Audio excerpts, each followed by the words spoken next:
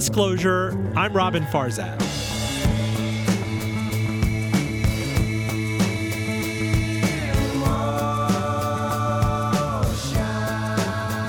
We came in and said, all right, well, we're going to be in the same industry as you, but we're going to do it entirely different because you guys have captured this market. You're the kings of donuts. Well, we want to come in and be the entertainers of donuts. You know, we want the weird flavors and the fun social media things, and we want a sort of different swing on it. You have to know you can win.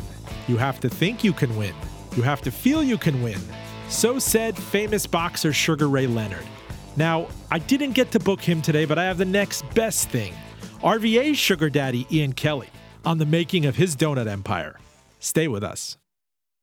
Full disclosure is sponsored by Elwood Thompson's, our favorite market here in Virginia at the top of Carytown at Elwood and Thompson Streets. I do love the crew, and I'd love to give a shout out to the owner, Rick Hood, Sean Pumphrey, the manager, Marquise Jones. This place is just an extension of family for me. You'll see me there almost every day for breakfast, enjoying the coffees, enjoying the breakfast hot bar, the chia bars. I am all over that place culturally as a consumer, as a fanboy, and I'm so honored to have them sponsoring the show. Visit them at the top of Carytown at Elwood and Thompson Streets, hence the name, and at elwoodthompsons.com. Joining me in studio, what a privilege, Ian Kelly, founder and CEO of Sugar Shack Donuts, the Virginia donut joint that's gone from 1 to a dozen locations in 5 years, in less than 5 years, and now there's even an offshoot called Luther Burger. It's a spectacular donut. My pancreas has worked overtime on hundreds of them. Sir, how are you? I'm well. How are you this morning? Finally, I've only been asking you for 3-4 years to come on this show. Yeah, I'm sorry. I'm glad to be here today, though. No, but you clearly work like a beast. Like even me, like pulling you aside to get coffee or something, you're running between locations. I mean, I met you at the original location near Maggie Walker Senior High in, what is it, Jackson Ward? Mm-hmm. Yeah, Carver. Yep. Carver RVA, and it was an old used car dealership. Can you take me back to the inception of this story in 2013? Yeah, we actually started in 2012 trying to come up with this idea. I had been a chef out in Seattle and was kind of burning out on the fine dining 16-hour day industry. So I was trying to come up with a concept that I could have a family and a wife, you know, and maybe some kids one day kind of thing. So I came back to Richmond in 2012 and I started working on these different ideas about what can I do that's a little bit more casual. And came up with this concept. It was going to be donuts, burgers, and bagels. And I was originally going to call it Dodo's Donuts. And I had a little design I did with dodo birds hanging. And I was coaching soccer at Maggie Walker while I was waiting to figure out how to do this. And the real estate agent at the car lot across the street from Maggie Walker Governor School hung a for lease sign up. And I walked across the street, looked at it, and said, I'll take it. Take the sign back down. And that was it. I mean, Sugar Shack started right there. And, you know, we started work in 2012 and had it open in June of 2013. Was that ever a legit shady car dealership, or was it a front for something? I'm convinced it was a front. I'm convinced it's a front for the tow truck company. It just makes a lot of money. Yeah, I don't know if it was a front for the tow truck company, but it was a very weird thing. I mean, they had cars on that lot for years that I coached on and off at that school, and the same cars would never move. I never saw customers go in and out. I remember when we went to do some demo on the building, we found 5 restrooms. Which makes you question why a small 1,200 square foot building needed 5 restrooms. But, you know, we tore them all out and cleaned the place up and kind of moved on and didn't question it ever again. So, I think it was a shady front for something. But, you know, now Carver is a completely different neighborhood, and it's, you know, people are moving in left and right, and the community is engaged and happy, and I'm happy. I'm thrilled with that location. So you have restaurant in your DNA. You've been here. You've been across the country. You've worked with the various restaurant people you loved. You know, you told me about Ed Vasayo, and when I first came here to go to Mama Zoo and some of the places that you frequent. Why donuts? What was it about the economics of donuts? And tell me about the capital raise, like how you raise money for this figment of an idea. Hard work.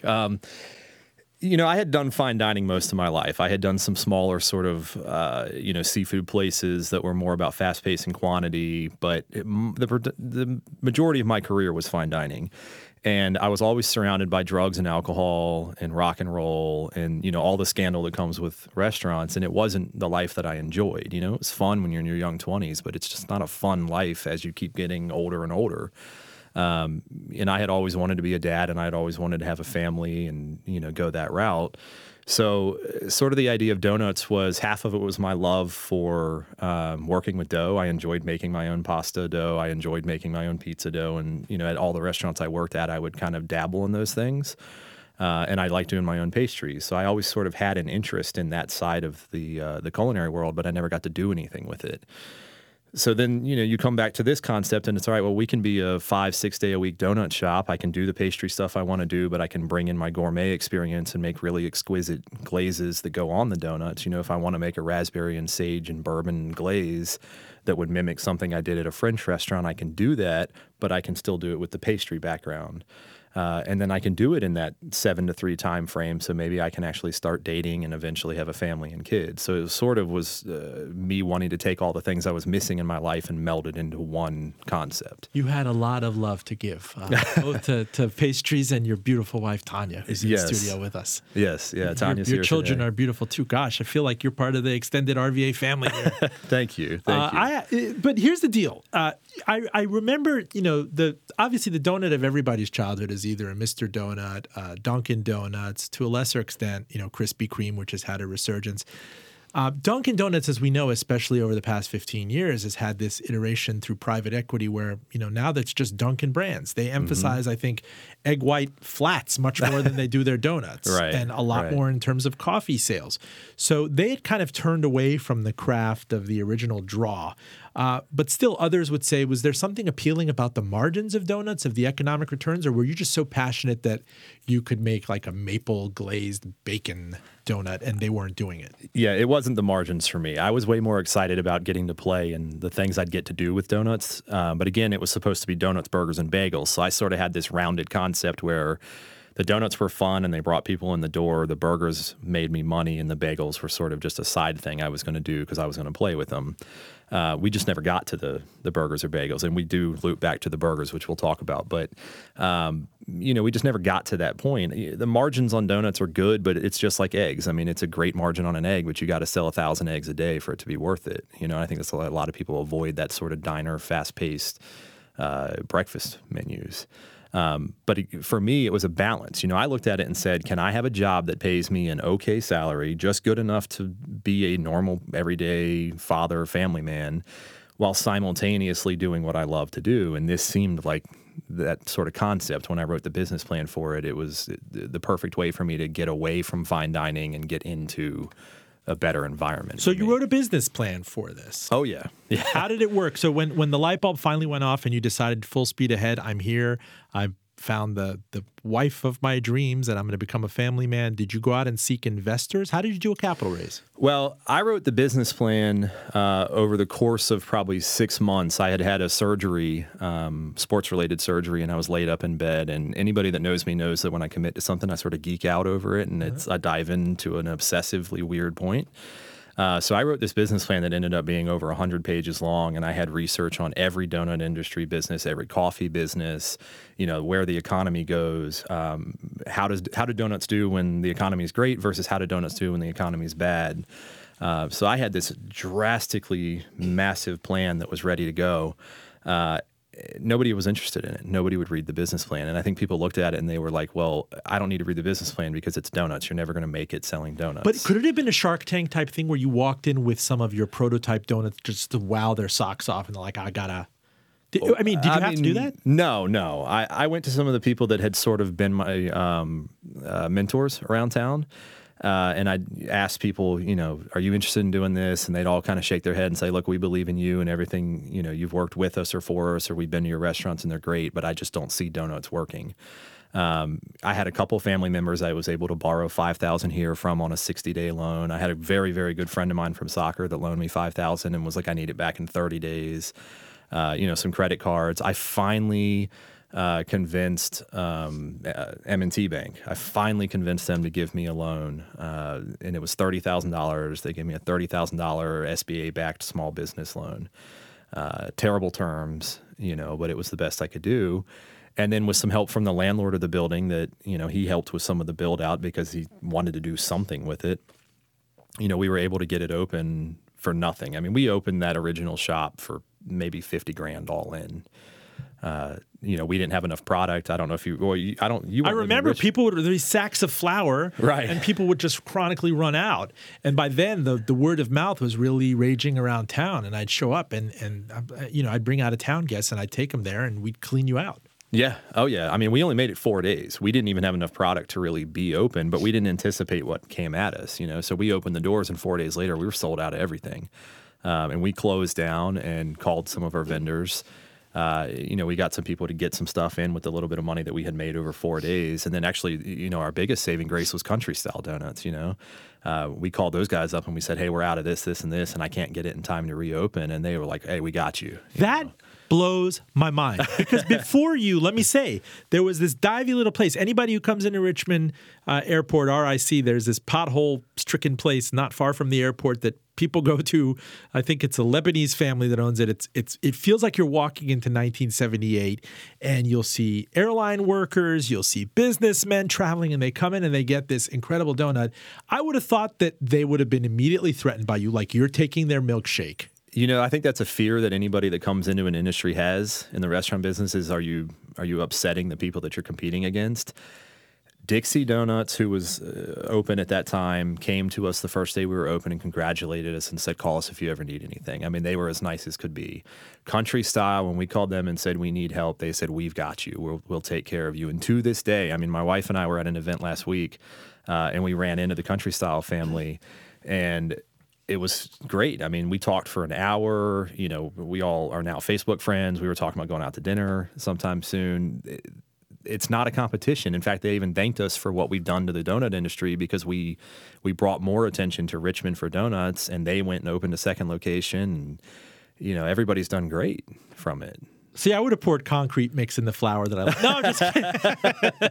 No, they are fantastic people. And, you know, the reality of it is they pioneered Richmond. I mean, They were the first ones here. They were the ones that sort of created the game in Richmond and gave me something to work off of, because we are a very different donut. You know, like you said, it's sort of that 1978 feel. And I think, I could be wrong, I believe they've been around since about the 60s, you know, maybe under some different names and different locations, but that family has been doing it in Richmond forever, and they put out an incredibly good product that is good. You know, 5 years ago, it's good today. It'll be good in 5 years. You know, but we came in and said, all right, well, we're gonna be in the same industry as you, but we're gonna do it entirely different, because you guys have captured this market. You're the kings of donuts. You know, well, we want to come in and be the entertainers of donuts. You know, we want the weird flavors and the fun, you know, social media things, and we want a sort of different swing on it.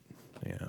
So you did raise the money, and this is an opportunity and a peril in that, you know, you have problems with working capital and you're running out. Mm-hmm. And at some point that must suggest to your investors or prospective people out there, these guys are good for the money. It's throwing off cash, but they need to build out the infrastructure sufficiently for this. Yeah. Yeah, I mean, we got that first one up and running, and I didn't have any aspirations for a second location at all. You know, we were just focused on the first one. But we had a guy, Rob Krupika, who was a delegate in the Northern Virginia, D.C., sort of Alexandria area, and he came to us and said, hey, we want to do one. You know, I want to open a Sugar Shack. And at first I kind of shrugged it off and was like, you know, I don't know. You know, we're good with the one. He came back again and again and again, and he knew some of the same people I knew. And it just kind of took off from there. You know, we said, Rob, that's great. You know, if you're committed and you want to do this, we're on board too. And so he went and did it. And then I had some local investors that I knew that said, hey, we want to do a second Sugar Shack here in Richmond, the one over on Parham Road. And let me tell everybody, that was for the longest time an abandoned gas station. I thought there were brownfields issues. You know, there was no hope for it. I thought you just raise it, maybe you put a bank or a Walgreens or something over it.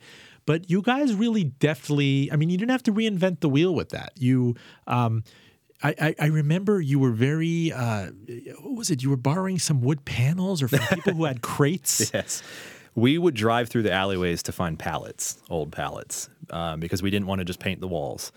You know, so we would literally drive through all the alleyways and throw pallets in the back of pickup trucks and drive them out to the field right next to the wooden store, pallets right? that are used. Wow. Yeah. And they would be in terrible shape or great shape, and we would sit there and cut them and pull all the nails out and sand them down and stain them, and that's how we did the decor for our first few shops. And do you have contracting or construction blood? No, really. Who could you lean? Because that costs money too. No. My father was an architect, and we lived out in Powhatan growing up, and he was one of those people that believed that I had to know how to do everything. So I consider myself mildly good at a lot of things. You know, I can change the oil in a car. I can mildly build things. You know, if my kid wants a treehouse, I can build a treehouse, but I'm not excellent at any of those things. My dad raised me that way. Wow. Full disclosure, I'm Robin Farzad. You're listening to Ian Kelly, founder and CEO of Sugar Shack Donuts, which is now a dozen strong. There's another in construction. There are 2 Luther Burgers.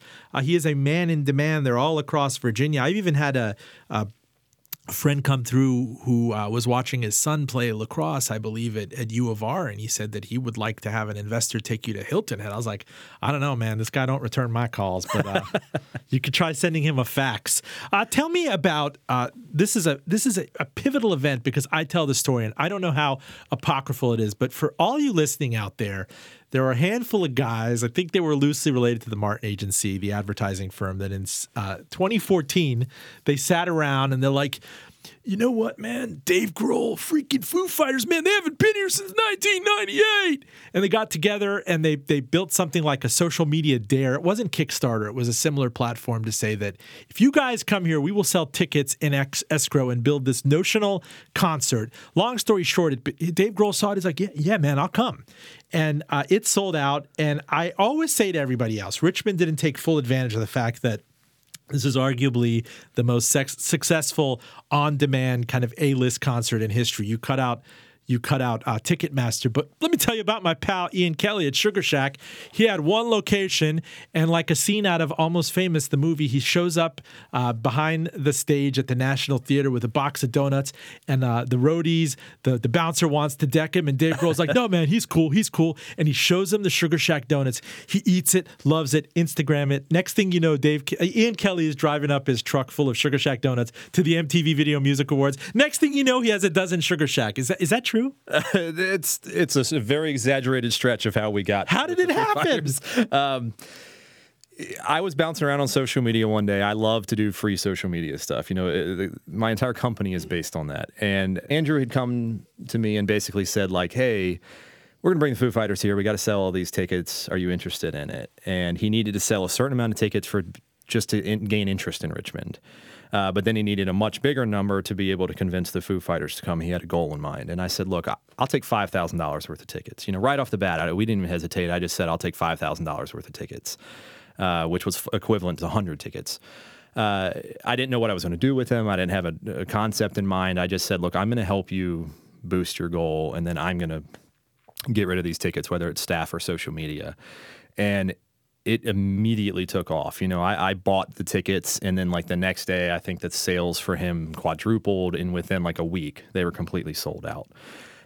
And he accomplished his goal, and then, you know, radio shows started talking about it, and Dave Grohl started talking about it and showing interest. And I think he even tweeted at one point, like, Dave Grohl put something out there that said, you know, hey guys, this small group of guys in Richmond, Virginia just sold a show that we haven't even booked. You know, how awesome is that? And it just took off from there. So I said, look, I got 100 tickets. I got to do something with it. I took 50 of them and I gave them to my employees. Right off the bat, I said, look, they deserve to go just as much as anybody. And I gave some to family and friends. And I had 50 left, you know, when I was done giving away the first half of the tickets. And I said, we're going to make this a really cool way for us to connect with Richmond on these 50 tickets at a sold out show. And so we started holding contests, all Facebook-driven contests. We did Hardywood Brewery let us do a donut throwing competition in their parking lot, which sounds crazy. It is the hardest thing ever to throw a donut, you know? So we had people, probably 150 people that came out to see how far they could throw a donut. We did scavenger hunts. We did art competitions. How fast can you eat 6 donuts? And we timed people. We had one really cool one where you had to cover a Dave Grohl song or a Foo Fighters song. We probably had 50 submissions, probably 15 of them were really good. And we had 2 that, you know, we spent probably 3 days with all the staff watching it, voting between these 2 finalists. And they were incredible. I mean, they were almost as good as Dave Grohl's versions, with just local guys picking up their guitars, or even families or kids and everybody trying to do the same thing. We gave them all away. I mean, it was our biggest, most successful Facebook social media push we've ever had. Were the Foo Fighters themselves pushing it out at the same time? Was it hashtagged? See, when did you get to ride that? When did you get to kind of hitch onto that caboose? Yeah, so the Foo Fighters, after the show was done, they made an announcement. And I remember the first time I saw it on Twitter, they made an announcement like, hey, Richmond, we're ready to rock. You know, and I remember that was like chills through your body. It was a great moment for us because this small group of Martin Agency guys, and I think a couple of them weren't through Martin Agency but connected, put together something that was sort of a if you build it, they will come concept.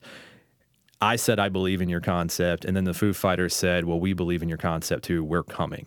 And I jumped on it immediately. We started sharing the tweet from Foo Fighters, and I remember people just went crazy for it. It was on a radio in South Africa where Dave Grohl did an interview about how Richmond changed music forever because they sold a show that didn't exist. And we didn't own that. I feel like you were the person who most owned it. At least in my words, when I sing your praises, when I go on the road. So what happened? Did you show up behind the concert venue with a box of donuts? No. True or false? False. So, it sounded like a scene in Almost Famous. Yo, okay. Dave. So I have pictures of Dave Grohl, and he's on stage doing his warm-up, mic check and everything. And there's a picture of Sugar Shack next to him on stage, and he has a maple bacon donut in his hand. And I still have the photo. It's one of my favorite photos. It's blurry because it's from the balcony, but they were very sort of closed-doored about the event. Very few people got in. I got in early, but not early enough to be a part of it. How did the donuts get backstage? The guys that set the event up, Andrew and his friends, they were in all day. So they were with him on and off all day. They interviewed him. They did some video work with him, and I was able to get with them and say, hey, here's a bunch of donuts. Take them in. And they did. So they took him in and had him there in the green room or wherever else all day. So what did I witness on Instagram? Was it Dave Grohl holding up a donut, or did you have that portrait painted? Oh, no. So that was actually a part of our art competition, was people had to draw Dave Grohl with a donut. And we had some that were incredibly realistic sort of charcoal drawings. We had watercolors, but there's one that it made it huge on Instagram, and it's this really good photo of Dave Grohl with a guitar and a headset on, and he's got a donut in his hand smiling real big. So we had a lot of that kind of stuff that just went out into the social media world, and people just loved it. They went nuts for it. So through hustle, you're buying you must be able to value this kind of, it's earned or bought publicity, and that's through, a week of hustle, and you fronting a notional $5,000, maybe 50 of which of these tickets, of the 100 tickets you could offer as a bonus to employees who really helped you, and another 50 you were able to sell easily. Yeah, I mean, it more than paid for itself. If we were to say half of it, the $2,500 worth of it I gave to employees, that's employee appreciation, and I'm all for that. So really, I look at it as I spent $2,500 on marketing, and we've had people throw numbers out there before and say, look, that was $35,000 worth of marketing, or that was $100,000 worth of marketing. I don't really have any way to put a number on what it was, but I remember one of our posts was 175,000 interactions on Facebook, and at the time we were just over a year old. We had one location. We were a nobody donut shop getting 175,000 views, which is huge. I've never been able to replicate that many views. Take me to the next step up. What is the next big event that you remember in your evolution? I know that social media was an enormous part of this, right? I mean, for better or for worse, you used it to your advantage, kind of the leverage and the jiu-jitsu, but we've seen also that people come in, you have to deal with disgruntled customers that reflexively expect you to give out free donuts on donut day. I remember you had an incident with someone who used an avatar of a gentleman who had passed away, and there was a back and forth on Twitter. I mean, walk me through Yelp, for better or for worse. Yeah, Yelp is sort of the bane of my existence for social media. I don't believe in it. I think that it is a place where people mostly go to complain, not to compliment restaurants. And don't get me wrong, there's some good value in it, but I just don't think it's a critical way for customers to actually critique a restaurant. I think it's a bad way to do it. But yeah, we've had people go on Yelp and create fake profiles, and whether it's ex-employees, competitors, just some guy that's disgruntled for the day. And we had one guy that just wouldn't let down. I mean, he was 1-star reviewing me and, just bashing me for a week. I did a Google image search on it to try to figure out. I knew it was a fake profile. I did a Google image search, and it came up. It was an obituary photo from, a 72-year-old guy in Illinois or something. And you point it out to Yelp, and they kind of shrug it off, and they're like, well, I'm sorry, we don't get involved in day-to-day interactions with customers and businesses. But that's across all platforms. Yelp is probably the worst one. Google's way more transparent because they have to use a real name, email address, photo. Facebook is my favorite. It's their real people. You can't fake a Facebook review. And people seem to be way more honest and happy on it. The complaints we get on Facebook, is very easy for me to very quickly say, I agree, we messed up. I'm embarrassed and I'm really sorry that this is the way it went, but here's how we're going to fix it. And 99 times out of 100 on Facebook, they appreciate the response, and they're back in there within a couple of days. But social media and restaurant critique websites and all that, they are very difficult for restaurant and owners to keep up with. And you can't just go give free meals to everybody that was unhappy with one element of their meal. Sure. You know, one of the most disappointing parts about it is you get somebody that comes in and they could have had the most amazing meal in the world, but one thing they didn't like, and they'll throw a 1-star review at you because of that one thing, not taking into consideration that their favorite song came on the radio or that their waitress was the nicest woman in the world. You know, they'll flip from 5 to 1 in a heartbeat.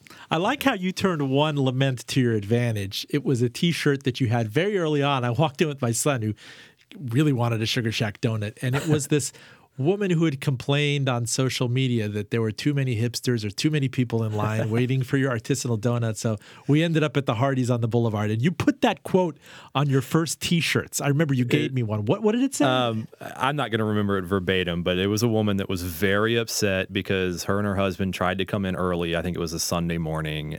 We had lines into the parking lot. She said, "My husband hates hipster, trendy places, so now we're at Hardee's on the Boulevard." And I did. I immediately took it, quoted it, and threw it on a T-shirt. She went nuts. I mean, I got calls, emails. She was, telling me I had to retract the statement. You didn't use her name. No, I didn't tell anybody. So the free speech is one directional. She's allowed to go and say that on Yelp or elsewhere, but you're not allowed to use it anonymously? She was very upset that I anonymously put this shirt out there. And, at one point I kind of laughed and said, well, I'll give you 2 free shirts. She didn't like that, and that kind of ended it. I don't know that I ever heard from her again there, but it's funny. That was 5 years ago. We sold out of those shirts very quickly, did a second run, sold out, and then 5 years later, it's probably still my most requested shirt. We've talked about maybe doing another run of it, but we just haven't done it again, so maybe one day. But are you of the mind that no press is bad press? No, I think there's bad press. I'm of the mind that exposure is good. I just try to always make sure it's good exposure, and I don't always succeed. I mean, we've had bad moments in press, and we've had accidental moments in press, and it's hard to tell. But sometimes emotions do play into it. I've had customers that I've told them on Facebook or on other various platforms, don't come back. You're not the customer we want. And I'm saying it either to protect my staff or I'm saying it out of just instant reaction to emotions. And I don't know whether those help us or hurt us. I remember that all of downtown near the Capitol building was so excited when you opened up an outpost down near Shaco Slip. And it was felt very corporate friendly. People could walk in. I used it whenever I had business downtown. It was between the financial district and the Capitol, the political district. But you were very quick to realize when it wasn't working that you need to shut that down and reinvest the money back in expansion elsewhere. Tell us how that worked in your head. Yeah, that was sort of a new concept. We had decided that we were going to do this little outpost. The downtown business workers, the 9-to-5ers, were not coming to Sugar Shack. Maybe in the morning on their way in, they would pick up some donuts, but for the most part, they weren't coming to us during the day, and we were trying to figure out how to capitalize on that. So we put this little coffee shop downtown that had our donuts. We cooked them in our original location, and then we would take them down there blank, basically a no glaze or anything on it, and we would warm them, whether it was proofer or hot box, heat them back up essentially, and then we would decorate them fresh on the spot and fill a case with them.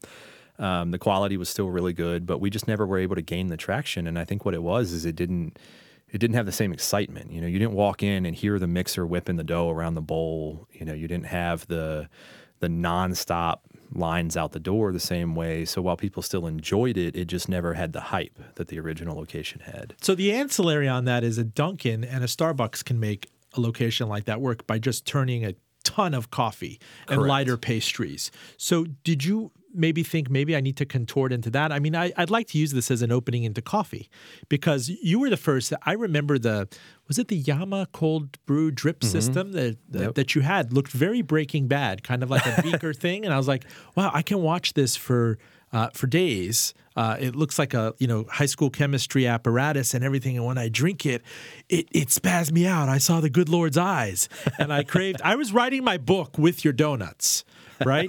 It was a crazy thing. Like in my weakest moments, I would go and have, your cold brew, which was exquisite, and I'd have one of these donuts, and you'd have all these specialties. There'd be like a seasonal peach thing. Sometimes you'd have it with Bailey's Irish Cream. There was one that was like a Harry Potter Quidditch donut. Yes. It was all over the place. But I was sad when that one closed, but I wondered if it was going to allow you to pivot into more aggressively selling coffee. Tell me about coffee. It did. I mean, one of the things that we learned from that location is that people want coffee more than just 6 a.m. to 8 a.m. We would actually, that location was probably one of our biggest sellers for afternoon coffee with the employees that would walk over from the banks.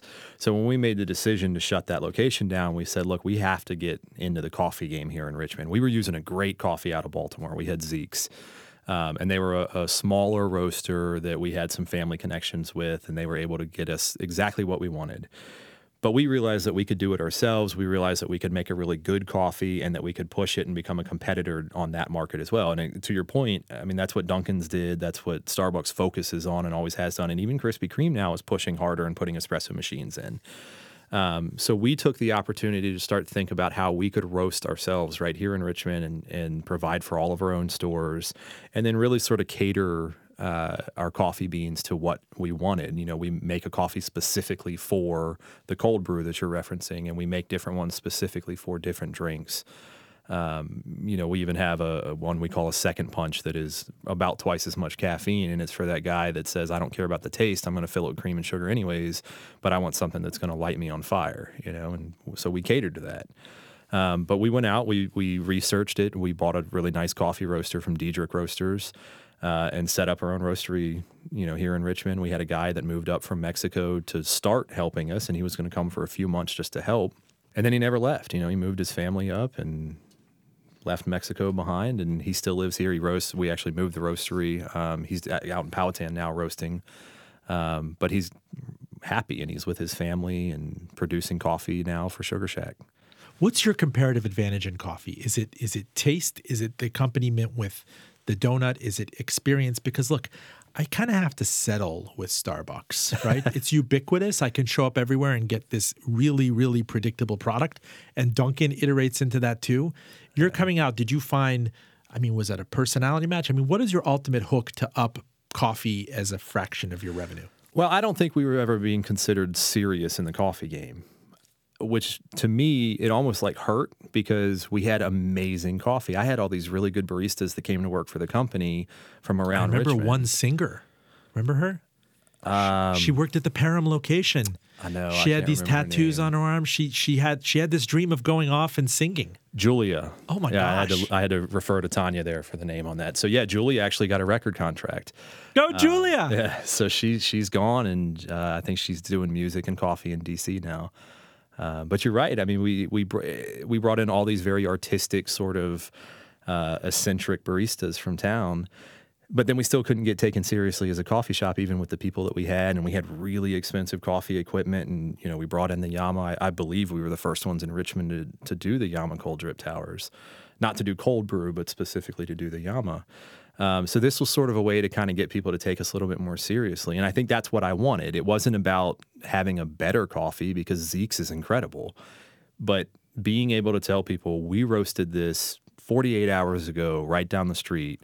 I think that's what made it where people started to take us seriously. And we actually started to win awards. We won Best Coffee in Richmond. We started to be recognized as coffee, which is what we were lacking. This is a hard coffee town. If you think about Lamplighter and Black Hand and some of the other players that are, Blanchard's. Right. There's so much good coffee. Packs above its punches above its weight here. So right. For you guys to come in late in the game, where do you source most of the coffee from? So we have a bunch of different countries that we bring in. There's a guy named Mark McKee out of Seattle. He has a business called Passionate Harvest, and basically what he does is he goes and finds these farms, whether it's a women-run farm or whether it's an all-organic or whether it's a farm that uses their profits to build schools. That's what he does. So he goes out and does all the goodwill research and finds these farms, and then he only buys those beans and brings them to America and then sources them out to smaller independent roasters like us. So, we have Ethiopians, we have Sumatras, Colombians, Brazilian, we bring in all these different beans from around the world. And Ben, our roaster that, I said moved up here from Mexico, he's been doing it for about 16 years now. He runs the whole program and makes sure that we have consistently good coffee at all times. But for us, it wasn't about beating the other guys. We never expected to be better than Lamplighter, and we aren't. Lamplighter, Rostovs, Blanchards, these guys, they're the best in town. We just wanted to be on the map.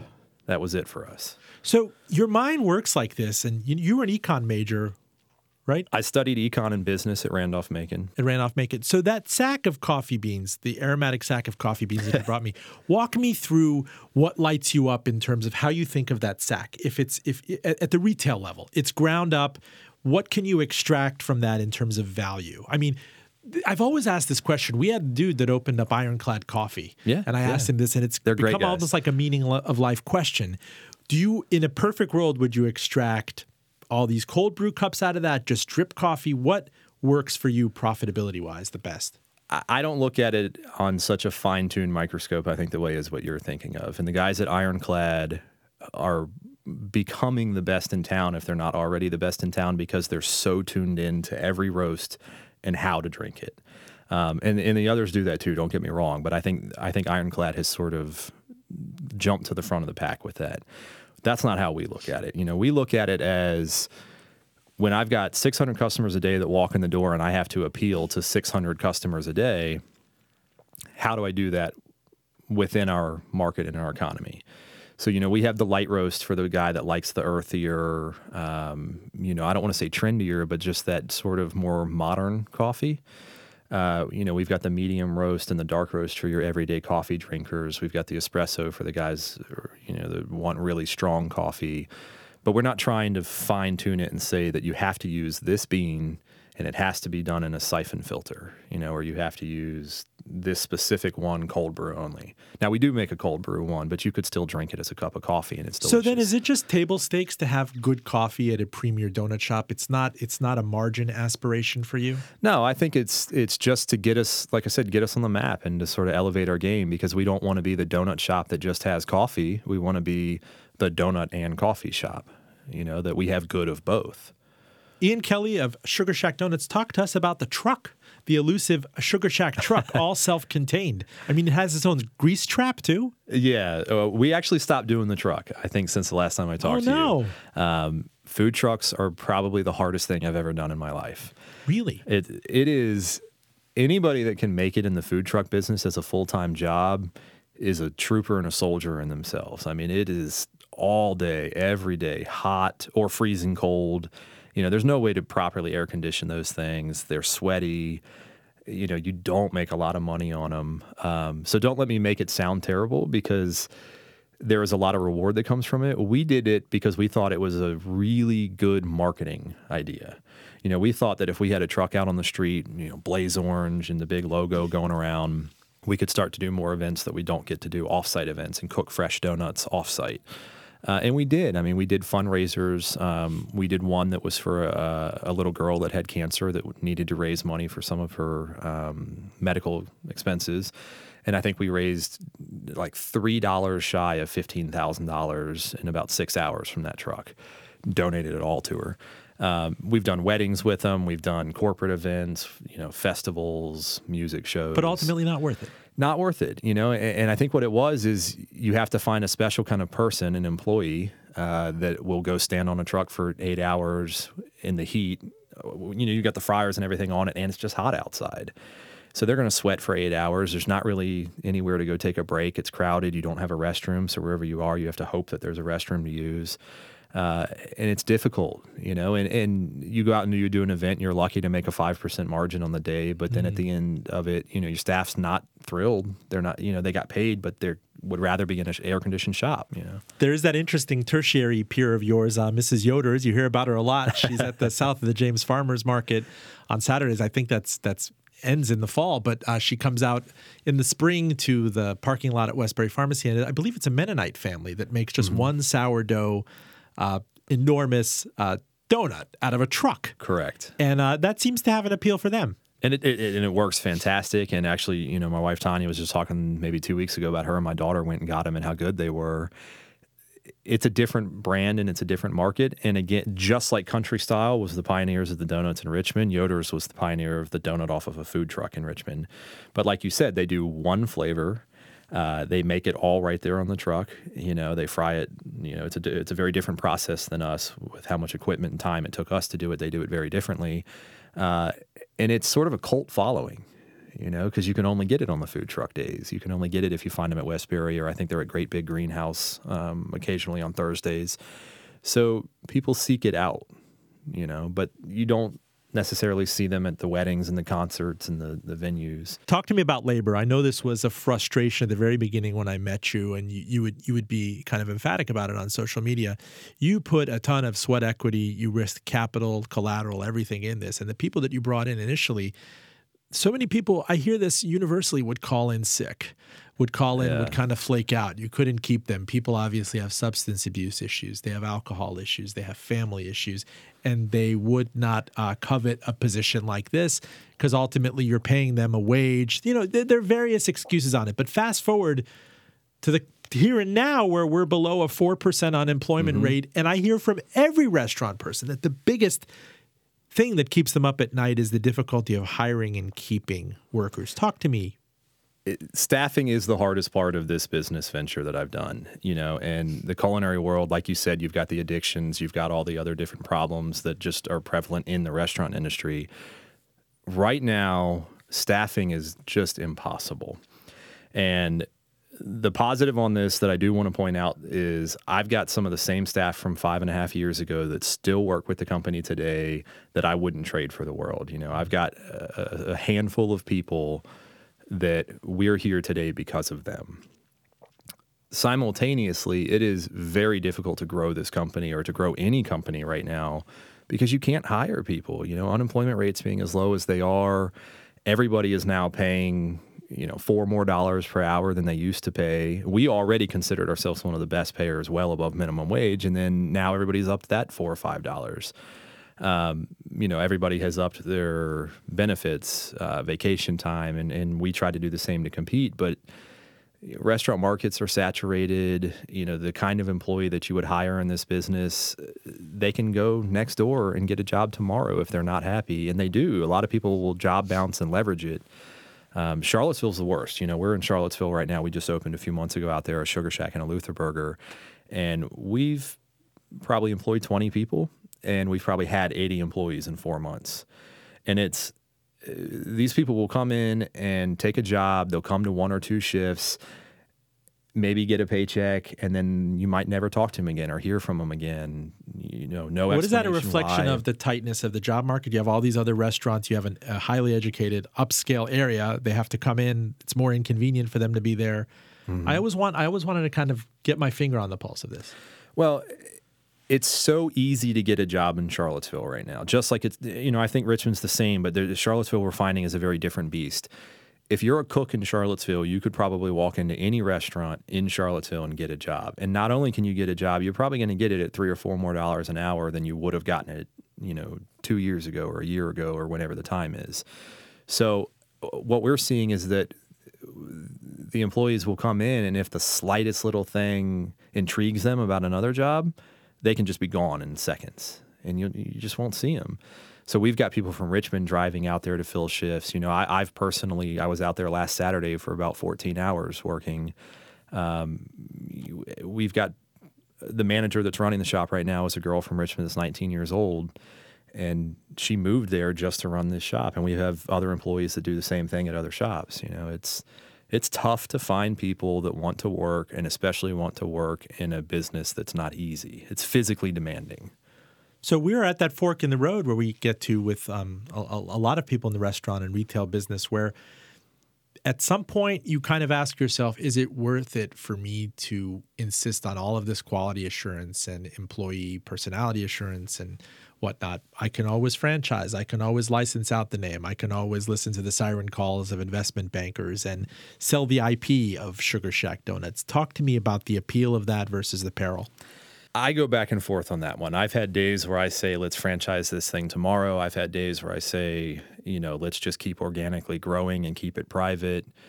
I don't know the right answer to it. And it's so hard to try to pick something because you don't know what's going to happen next year. You don't know whether it's going to be harder to find employees, easier to find employees. You don't know what next big competitor is coming. Duck Donuts came out of nowhere and went from one little location in the Outer Banks, and they've probably breached 100 at this point. I don't know, but it's hard for me to make a decision on where we want to go. I know where I am right now is with it being so difficult to find staff. I like slowing down and just focusing on what we have and maybe putting a little bit more attention into Luther Burger. I'm sure you've seen that we've been growing Luther Burger. I'd like to ask you about Luther Burger. Yeah. Tell us about the name. I don't think many people realize this. I think your son's name is Luther. No. But let me give a transition to it. Here's a hint. Here and now, I promise to love faithfully. You're all I need. Go ahead, sir.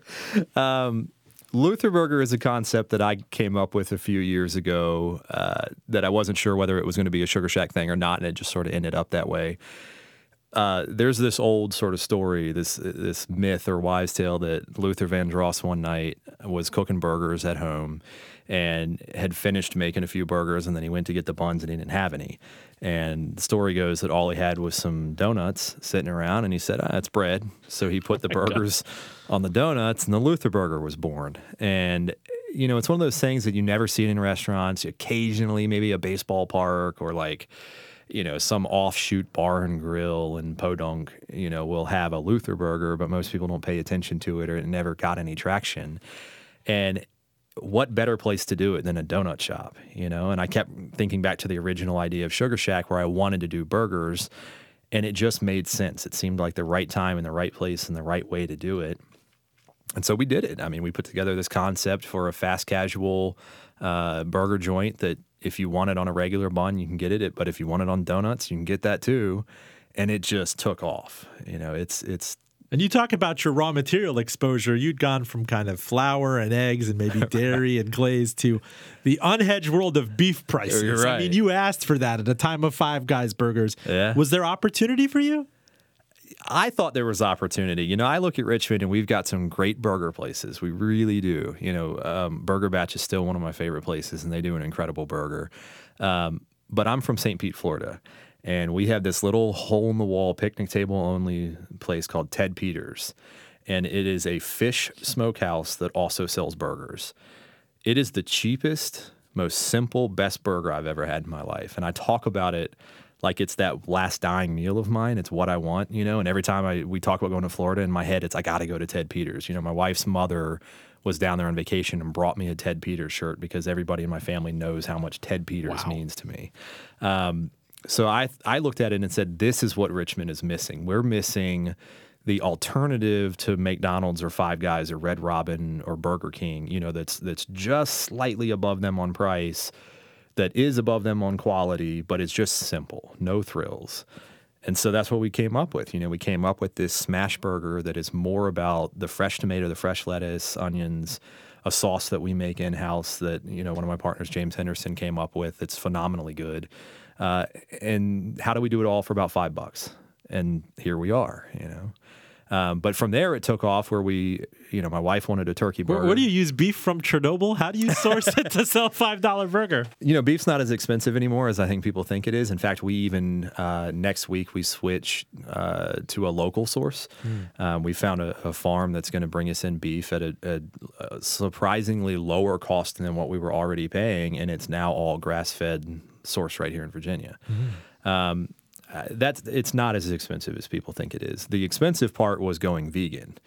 Tell me about the donuts going vegan. And there are rumors that you use like a cauliflower derivative or a chickpea thing. How do you make a luscious donut without egg? That's like the holy grail. Yeah, I mean, egg and milk are the two things that we had to replace when we went vegan, and it was a battle with, you know, me, myself, some of the investors, and, you know, half of the people were like, this is a great idea. Half of the people said, I'm unsure, you know, I don't know what we're going to do.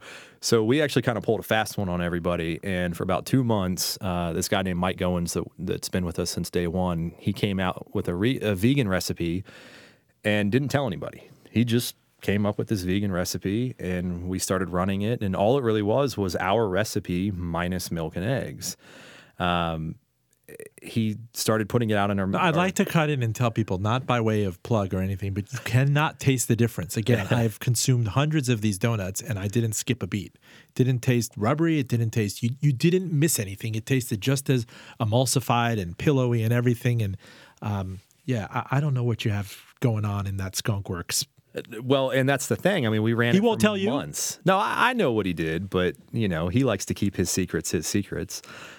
We did it for months and we didn't tell anybody. And, obviously if I had added ingredients, I probably would have told people for fear that somebody would have eaten something they were allergic to. But all we did is took our same one and removed ingredients.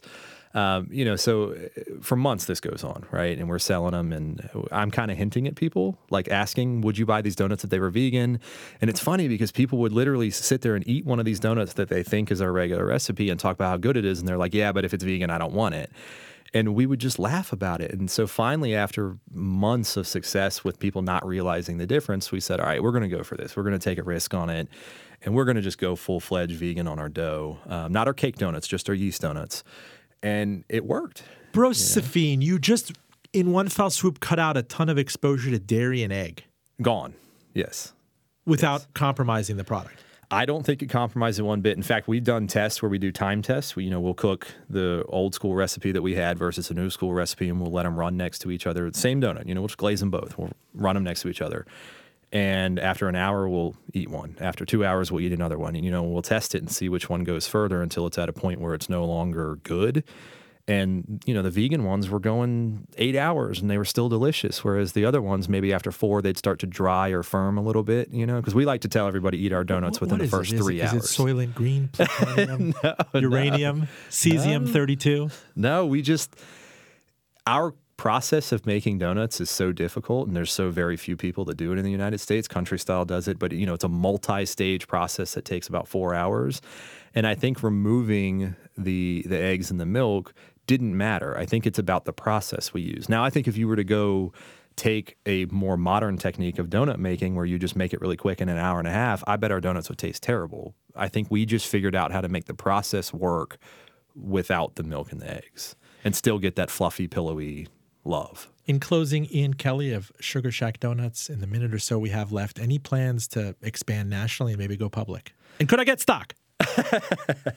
No plans as of now. We want to continue to grow the company, but it needs to be at the right pace. With staffing issues the way they are, I'm going to hold off a little bit, and we're going to just focus on, our growth with Luther Burger and the success of that. And try to get back to our roots a little bit more too. We've talked about trying to do some more community events again. So I think that's where we're at now, is let's just focus on what we've got and then see where it takes us. It's been 5 years and we've done a lot. And you finally come on this slumming show. I'm so grateful to you. It's times like these you learn to love again. Well, thank you, Robin. I'm happy that you called me and asked me. You are the man. Ian Kelly of Sugar Shack Donuts. Thank you for joining us. Full disclosure, our engineer is John Valentine. Enjoy this show on NPR One and on iTunes at linkfuldradio.com. We are yeast-raised, flash-fried, sprinkled with all sorts of thought leadership. I'm Robin Farzad, back with you next week.